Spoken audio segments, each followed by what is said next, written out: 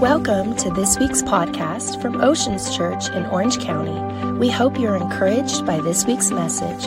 For more information, please visit our website at theoceanschurch.com. We're gonna do that today. Luke chapter 10, if you're ready to go, Sam, ready? Gonna be a good Sunday. It says this in verse 25. This is the parable of the good Samaritan.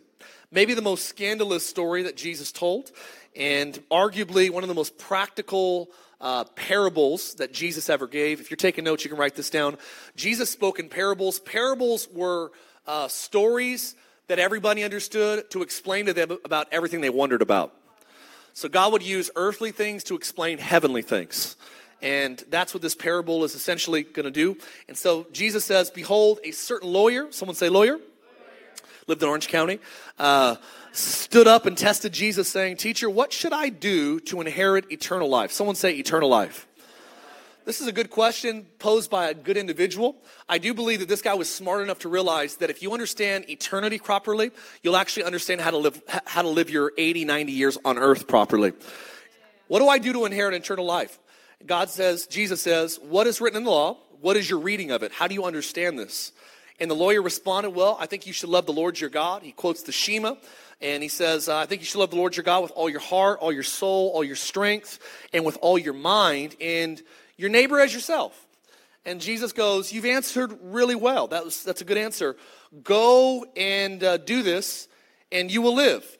But wanting to justify himself, the Message Bible says, trying to find a loophole, he says, and who is my neighbor?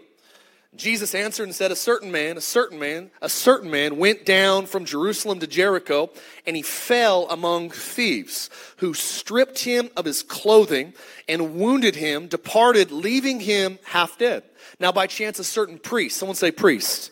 So there's a certain man, then a certain priest, happened to come down on that exact road, and he saw the man wounded, but he passed by on the other side. Likewise, a Levite, say with me, a Levite. Certain man, a priest, and now a Levite, when he arrived at the same place, came down and he looked. So he did a little bit more than the first guy did. He actually came over and looked at him a little bit, but then he passed by on the other side. But a certain Samaritan, fourth character here, Samaritan, looked as he journeyed, came to where the wounded man was. And he saw him, had compassion on him, so he went to him. Bandaged his wounds, pouring on oil and wine, and he set him up on his own animal, brought him to an inn, and he took care of him. On the next day, when he departed, he took 2 denarii, which would be about 2 days' wages, gave them to the innkeeper, and said to him, take care of this guy, and whatever more you spend on him, when I come again, I will repay you.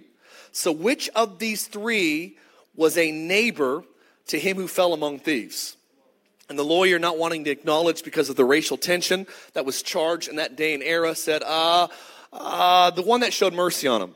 Jesus said, all right, go and do likewise. Go and do likewise. It's always interesting that the story is followed up by the story of Martha and Mary.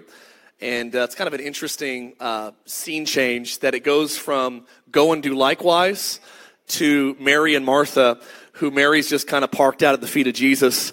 And Martha's like, Mary, Mary, Mary. Instead of Martha, Martha. Okay, we'll keep going. It's a Brady Bunch quote. Let's pray this morning. We're going to have a good time today. If you believe it, say amen. God, I just thank you so much for Oceans Church. Thank you for what you're doing in our church. Thank you that, God, we're 28 weeks old, 7 months. Thank you. This service here is, I think, about a month and a half old now. And I thank you that you're doing great things in our midst. I pray today, Lord, as we read a familiar passage, that you would do something unfamiliar. I pray you would meet us where we are, speak to us in our current condition, and I pray that you would lead us into where you want us to be today. I pray you'd bless this Sunday, let it be a great week, let the favor of God continue to be upon us, and I pray, Lord, that what you didn't do this year for the Lakers, you would do next year. In Jesus' name, if you believe it, say amen. Anybody following March Madness? All right, me and Dylan. All right. Bless the Lord. Pray for sports fans to start coming to our church. I remember watching seeing this movie on the airplane. It was called Identity Theft. And Melissa McCarthy's in this movie. And Melissa McCarthy's a pretty funny actress. If you've ever seen anything that she's made, she's just borderline a little bit inappropriate, minus the borderline. And but it was a pretty funny concept that this lady essentially steals the identity of this really hardworking, kind of blue-collar individual. And I started, I was kind of thinking through this as I'm reading through this passage. I just felt like the Lord just said, Mark, I want you to teach on this idea. I always pray for you when I read the Bible, and I really felt like if there's one thing I feel called to do here at Oceans Church, why God brought us to Orange County, is I think a lot of people, they've heard about God, they've been to church, they might even have family and friends that call themselves Christians, but I think many times we actually mistake the identity of who Jesus really is. I think a lot of people, if we're not careful, we not only mistake God's identity, but I think when you get God's identity wrong, it actually affects your identity. And I don't know if you've ever had your identity stolen. I know we live in an era with, public Wi-Fi. We have all these passwords online. If you have anybody in your family like my wife that's always shopping online, it makes it probably a little bit more realistic to have somebody acquire your details. But it's really just unnerving experience when someone actually gets a hold of your personal information. And I've had my credit card stolen a couple of times. One time they stole a couple $1,000s. And I remember it was so annoying because I'm calling like the credit card company. I'm like, I did not spend $2,000 at, Chuck E. Cheese or wherever it was, some random bill. I'm like, how do you spend $2,000 at it was a pharmacy, I think, that someone spent $2,000. I'm like, I'm not a street pharmacist. Come on. I'm a pastor, man. I preach. And someone spent a ridiculous amount of money. It was like Rhode Island. And I remember calling, and I'm like having a very kind of colorful conversation with the lady on the phone, and she's like, are you sure this wasn't you? Are you sure you or someone didn't access your card and spend this money? I'm like, lady, if my wife or anybody I knew spent $2,000 at CVS, we'd have a bigger conversation to have right now. And I remember losing money, but there's something very vulnerable and a little bit, unnerving about when someone gets access to your identity. And I was thinking about, the story, we've read it 100 times, and I'll be honest, I've heard it taught a lot, I've read it a lot, and I've never really seen it quite like I've seen it this past week and a half. But I love this story because, first of all, let's look at the backdrop of it. It says a certain man went from Jerusalem to Jericho. Now, if you don't know that, if you've never been to Israel, what you don't know is that's a really significant decline. It's actually a decline of about, I think it's 1,600 feet that you would actually go. It's 3,600 foot descent because Jerusalem's at 2,300 feet elevation. Jericho is right next to the Dead Sea. It's 1,300 feet below sea level. So you're dropping 3,600 feet in less than 20 miles. So it's a crazy descent. And along the way, not only is it a pretty exceptional drop, but there's a lot of crevasses, there's a lot of rocks, structures, narrow passageways, and a lot of corners that are blind. And so it was notorious in the early days, actually all the way up to the 1930s, to be one of the most dangerous trails you could travel on. So much so that in the ancient world, we have documents from 170 AD of pig farmers writing letters to the government complaining because of all the bandits, all of the villains that were on this road that actually in brigades would attack travelers on this road. So Jesus is using a very familiar, again, this is what he does in parables. He uses something that everybody understands to explain something that everybody wonders about. And he's like, this is a dangerous road. And there's a certain man who is traveling by himself. Now, here's the first thing about the story that you got to understand here is that this guy was one of two things right out of the gate. He was either irresponsible, because no one would travel this road by themselves.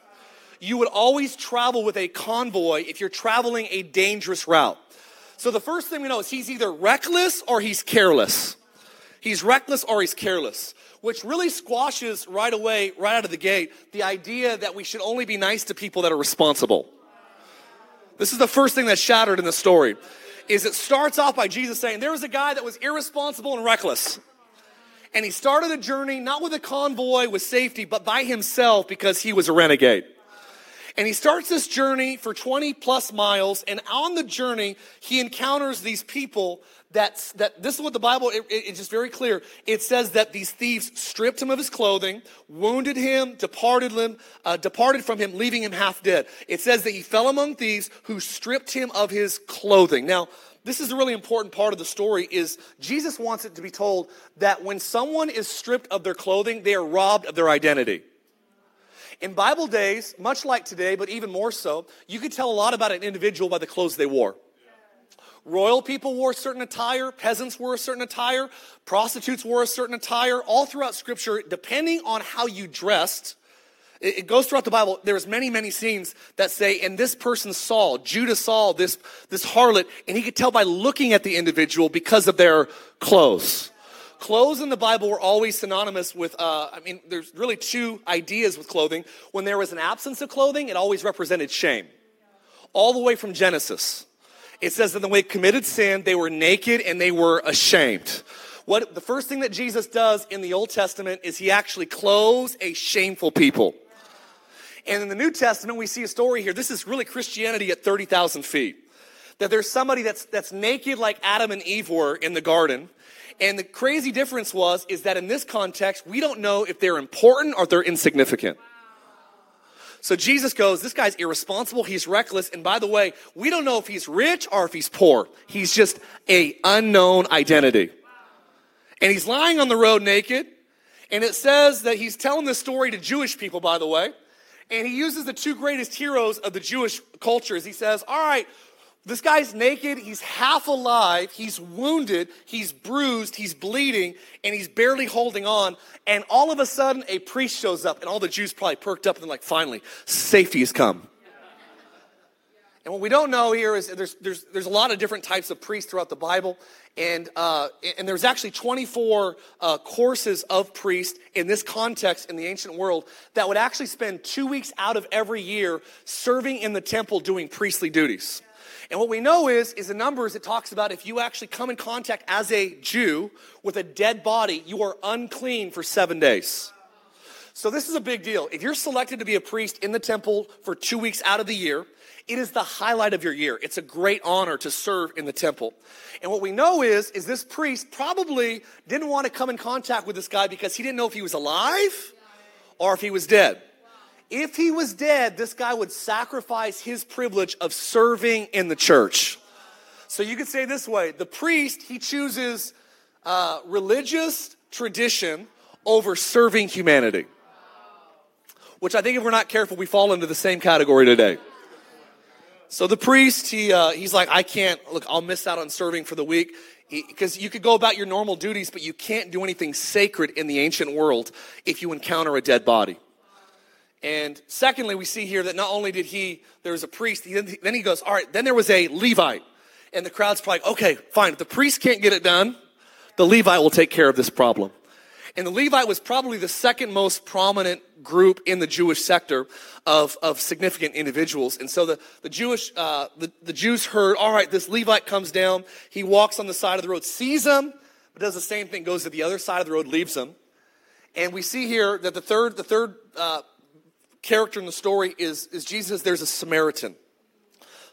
Now, what we got to understand about Samaritans, many of you know this, is that they were a mixed breed. Basically, it was Jewish people that intermarried with pagan people all the way back in the Canaanites, Perizzites, Hivites, Jebusites, and the Cellulites. Are you following me? So it goes all the way back to these people. So Jews hated Samaritans so strongly, they believed they were cursed. They believed that they wouldn't do business with them. If they were thirsty, they wouldn't ask for a drink from a Samaritan. And so there was a racial divide between the Jews and the Samaritans that were probably greater than any racial divide that we know here in America today. And so when the Jews hear Samaritan, they're like, all right, villain music, da-dun, right? Da-dun. Like, we know who the villain is, right? And all of a sudden, Jesus shatters because what they were expecting to be the villain turns out to be the hero. And here's what God's trying to tell the story about who Jesus is, who Christianity is that who society thought would be the hero is actually the villain. And who the villain is of society is actually the hero. And he's trying to paint a picture here. And so if you're taking notes, I want you to write down really 4 ideas that I had today with identity theft. Identity theft does 3 things. And what it does is the first thing it does is it tries to disfigure your name. First thing that someone does when they steal your identity is they try to muddy your name. And if you want to steal someone's identity, all you got to do is you got to convince other people that their name is your name, and they try to bring confusion to a name. I think one of the greatest confusions we have today in our era is, what does the name Jesus Christ really mean? Everyone has an opinion about that name. It's the only name that's been argued as much over. There's no other name that's collected more controversy and more praise than the name of Jesus. So the first name that we see here that's under attack is, or the first thing on identity theft is, it goes after the name, and then it goes after the credit. In the current day, when someone steals your identity, they're usually going to attack your credit. They take your credit cards. You know what credit is? It's your reputation. You know what's under attack, I believe even today, is the reputation of God's name. So there's identity theft with names, with credit, and the third thing that there's attack with identity theft is there's an attack on identification. Identification is how you are recognized by somebody else. I believe many times in our day and age we hear about Jesus, Christianity, and the church, and all of a sudden the identification of God is under attack because all we recognize is we've heard a bad story about weird people that said, I got a disease, God punished me with tragedy, with a miscarriage or a cancer or a disease. God is giving me what I deserve. And God's ID is screwed up because people have associated the wrong name to the wrong reputation because of the wrong identification. And so what we see here, if you're taking notes, I want you to write these 4 things down God gave me, is I think if we're going to clarify our identity and get identity really solidified theologically, is there's 4 areas I believe God really put on my heart to share with you today. Is number 1 is your identity. I always read Luke chapter 10. I always thought I was the Good Samaritan. But what I realized when I read Luke chapter 10 is that Christians by nature are not the Good Samaritan. We are actually the traveler that was wounded on the way. We were actually born, I don't care who you are, rich or poor, tall or short, we are all born in a condition like this traveler that we've fallen among thieves. What do you mean fallen among thieves? We don't know who we are until we know whose we are. We're born in this world. Am I supposed to be charismatic? Am I supposed to be conservative, Republican, liberal? Am I supposed to, what's my identity? And we're born in a culture that's always trying to project what our identity is. And it says here that this guy, he's stripped, he's naked, he's shameful, he's wounded, he's half dead. I believe, if we're being honest, if you could see past the clothes, past the checking savings account, past the vocations, I believe that our condition without a Savior is much like the description of this man, that we actually don't have a solidified identity. I don't know if I'm gifted or if I'm non-gifted. I don't know if I'm going to go somewhere or nowhere. I don't know if God has a plan for my life or if he doesn't have a plan for my life. I believe the first thing that has to be cleared up is our identity. And I always thought that I was the Samaritan, but I actually think that we are born in this world much more similar to the traveler that was attacked on his way than the guy doing good deeds called the Samaritan. So I think the first thing we have to clear up with identity theft is number 1, our identity. I believe that we resonate more with the traveler that's been mugged than the Samaritan that has it figured out. Number 2 is we have to look at our situation. I believe the human plot is that we try to do, this is what Jesus is telling in the story here, is we try to solve human problems by just religious means. And I love this because I love how Jesus goes, look, I know everyone thought that the priest and the Levite were going to save the day. The priest represented the law. And we read this passage and these Jews are probably going, that's right, the law is going to fix the broken condition of the wounded traveler. But what we see here is that the wounded traveler is broken, fragmented, screwed up, and it wasn't the law, the priest, or the Levite that had the solution to this guy's problem. Many people think, well, I start going to church, I'll become a good person, then I'll get all of my wounds taken care of. But I want you to know, I believe this, that going to church doesn't necessarily solve the dilemma of your soul. Religion doesn't solve the dilemma of your soul. I really fundamentally believe, well, isn't this like the business that you're in? I actually believe it's encountering this Samaritan. It's encountering this guy that would actually come to you. This is kind of the fabric here of the story, is it says that our situation is we thought that priests, Levites, and laws would solve the brokenness in our souls. And I love the story over and over again, is that Jesus, over and over again throughout the Bible, depicts that it's never just law. Are boundaries good? Yes. Does God have a truth? Yes. Is there a standard? Absolutely. But is it law by itself that heals the condition of a broken soul? And the answer is no. So he says here, our identity is mixed up. Our situation is we try to use religion to fix human dilemmas. And number 3, what's our solution? And I love this story because we read about the Good Samaritan. Many times we used to read this story. I used to read it all the time and go, man, this is what I got to do. I got to go and do likewise. I've got to go and I got to do something that actually earns the favor of God, earns the respect of heaven. And I was thinking about this today. If you're writing notes, you write this down. I want you to know that the Samaritan isn't us. It's Jesus. How do you know the Samaritan's Jesus? Because it says that Jesus sees this guy in his fallen state. And when he sees him in his fallen state, he comes over to where he is. What are you saying? I'm saying it's very clear. Jesus comes to where he is. He has eyes of compassion, not for a guy that's irresponsible and a reckless traveler. Not for a naked, identityless individual. But he actually comes to someone that was irresponsible, has eyes of compassion, goes to where he is. This is what Christianity does. It's not like other religions that says climb out of the hole and you can earn a seat at the table. It's Jesus getting into the hole with us and pushing us out of the hole and saying, look, I've been there, done that. He came down to where he was. There's so many Christophanies in the story that he gets down off of his animal, grabs us in our lowly state, and puts us up onto his place. This is the story of the gospel, is that he comes to a low place, humbles himself, elevates us to his high place, and then he brings us to his inn. And the inn represents the church. And the innkeeper represents pastors and people like you and like me that say, you know what? Life isn't just about zeros, paychecks, 4-bedroom houses, walk-in closets, and a white picket fence in Ladera Ranch. Come on. It's actually bigger than just making a living. It's about making a difference. So he goes, I'm going to get him into the inn, and I'm going to actually bandage up his wounds. Immediately he's going to feel better. The moment he encounters me, he's going to feel better. But here's the good news. We don't know how long he stays at the end. We don't know how long this recovery process is. And I want to encourage us as a church, let's just be really open and honest up from the very beginning of our church, is that we will never put timetables on when people should recover from. We are not the diagnoser of, all right, you have 3 weeks to get it together. You have 4 weeks to stop doing this and stop doing that. We don't know how long the wounded traveler lived at the inn. What we do know is that he immediately was improved. But we know this, that Jesus spent time with them in the inn for a while. And then he actually paid. There's always a cost, I believe. Always a cost. Some of you showed up today, you're like, what's the cost? There was people showed up. Joel picked up the trailer this morning at like 6:45 in the morning. There is always a cost to creating an inn that hosts people to improve.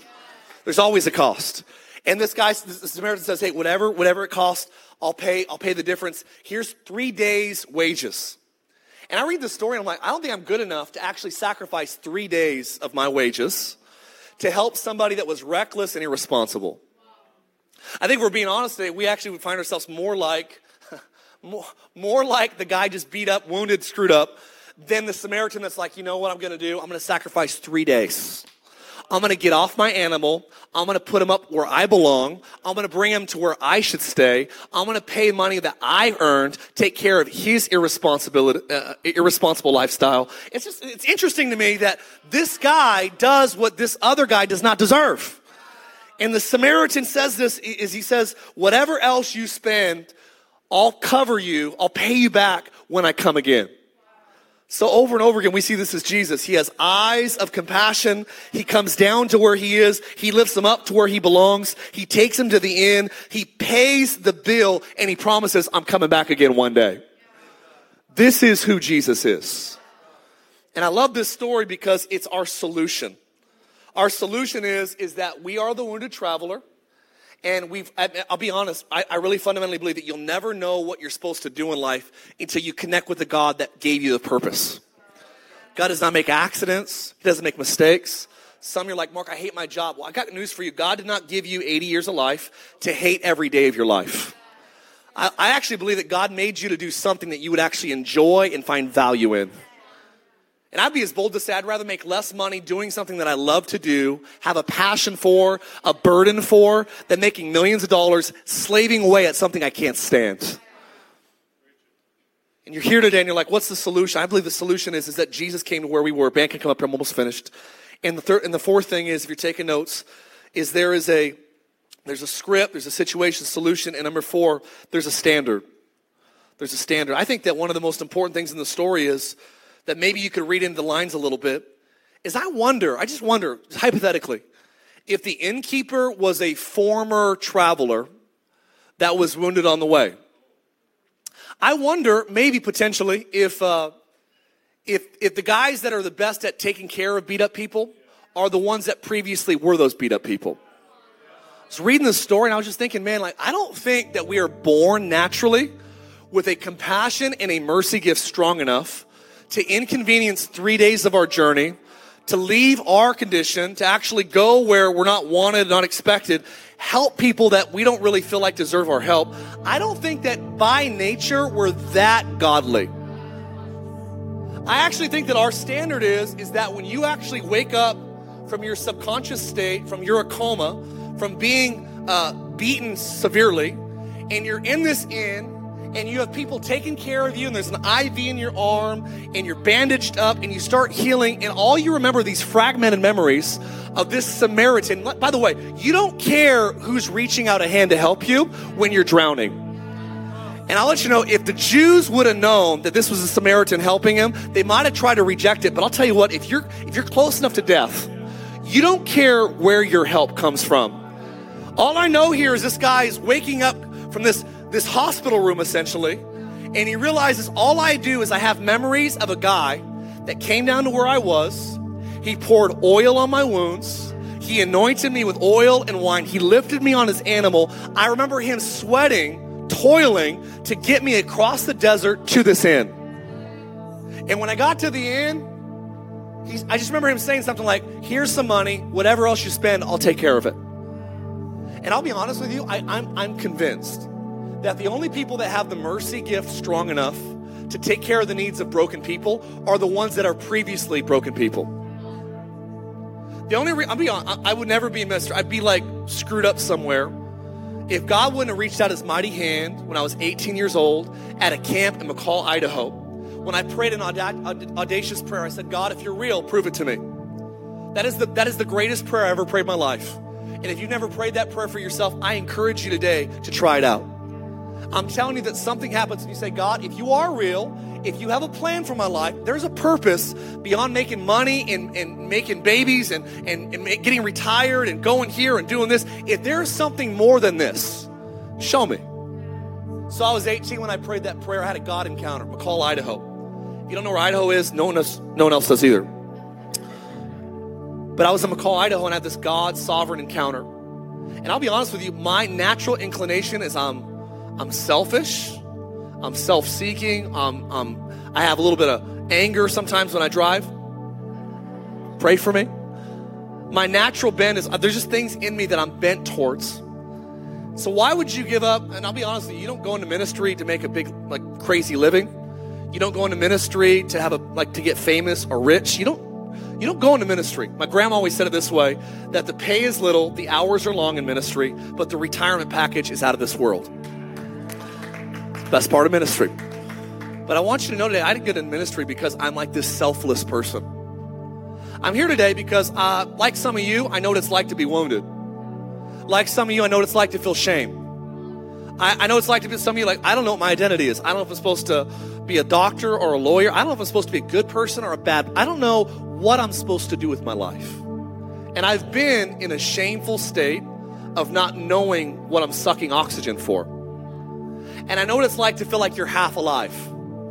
It says that he was half dead. And I'll be honest, man, I think some of us can be vibrant physically. You'd have a six-pack like me. That hurts that you're laughing. You could be in really good physical shape, but internally you could have a really fractured, broken soul. And I want you to know today, the only reason I am what I am and my wife and I are doing what we're doing is because when I was 18 years of age, I know what it's like to be on the receiving end of the hospitality of Jesus. I know what it's like to be on the receiving end of the hospitality of Jesus. And I'm convinced that our standard as a church is not to go out and do good works until we've experienced the goodness of God for ourselves. That's why it starts off in the story when he quotes the Shema. He says this: love the Lord your God with all your heart, all your soul, all your strength, and go and love your neighbor as yourself. Do you know that you'll never have love for your neighbor until you've connected with a loving God? I am convinced, man, our world is possessed with doing good to neighbors, but we don't know how to do it because we don't know how to connect with a loving God. It's only in receiving his love that we can give it. And we can't give something we've never had. We can't give something we've never experienced. And I'm convinced the only people that stop for broken people are the ones that have been on the receiving side of being the individual that was broken. I know what it's like to be forgiven. I know what it's like to be a statistic. I should have been a statistic.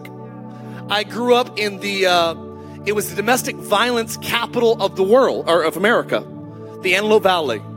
People would drive 2 hours to work in the morning, 2 hours on the way home in traffic. They'd work 8 to 10 hours, and they'd come home to crying babies and kids that need to have their homework done. And there was violence in homes. I saw a lot of crazy things at a really young age. But what I've learned is that even though I started in a broken place, God came down to where I was, came low, picked me up to where I could never put myself. And I'm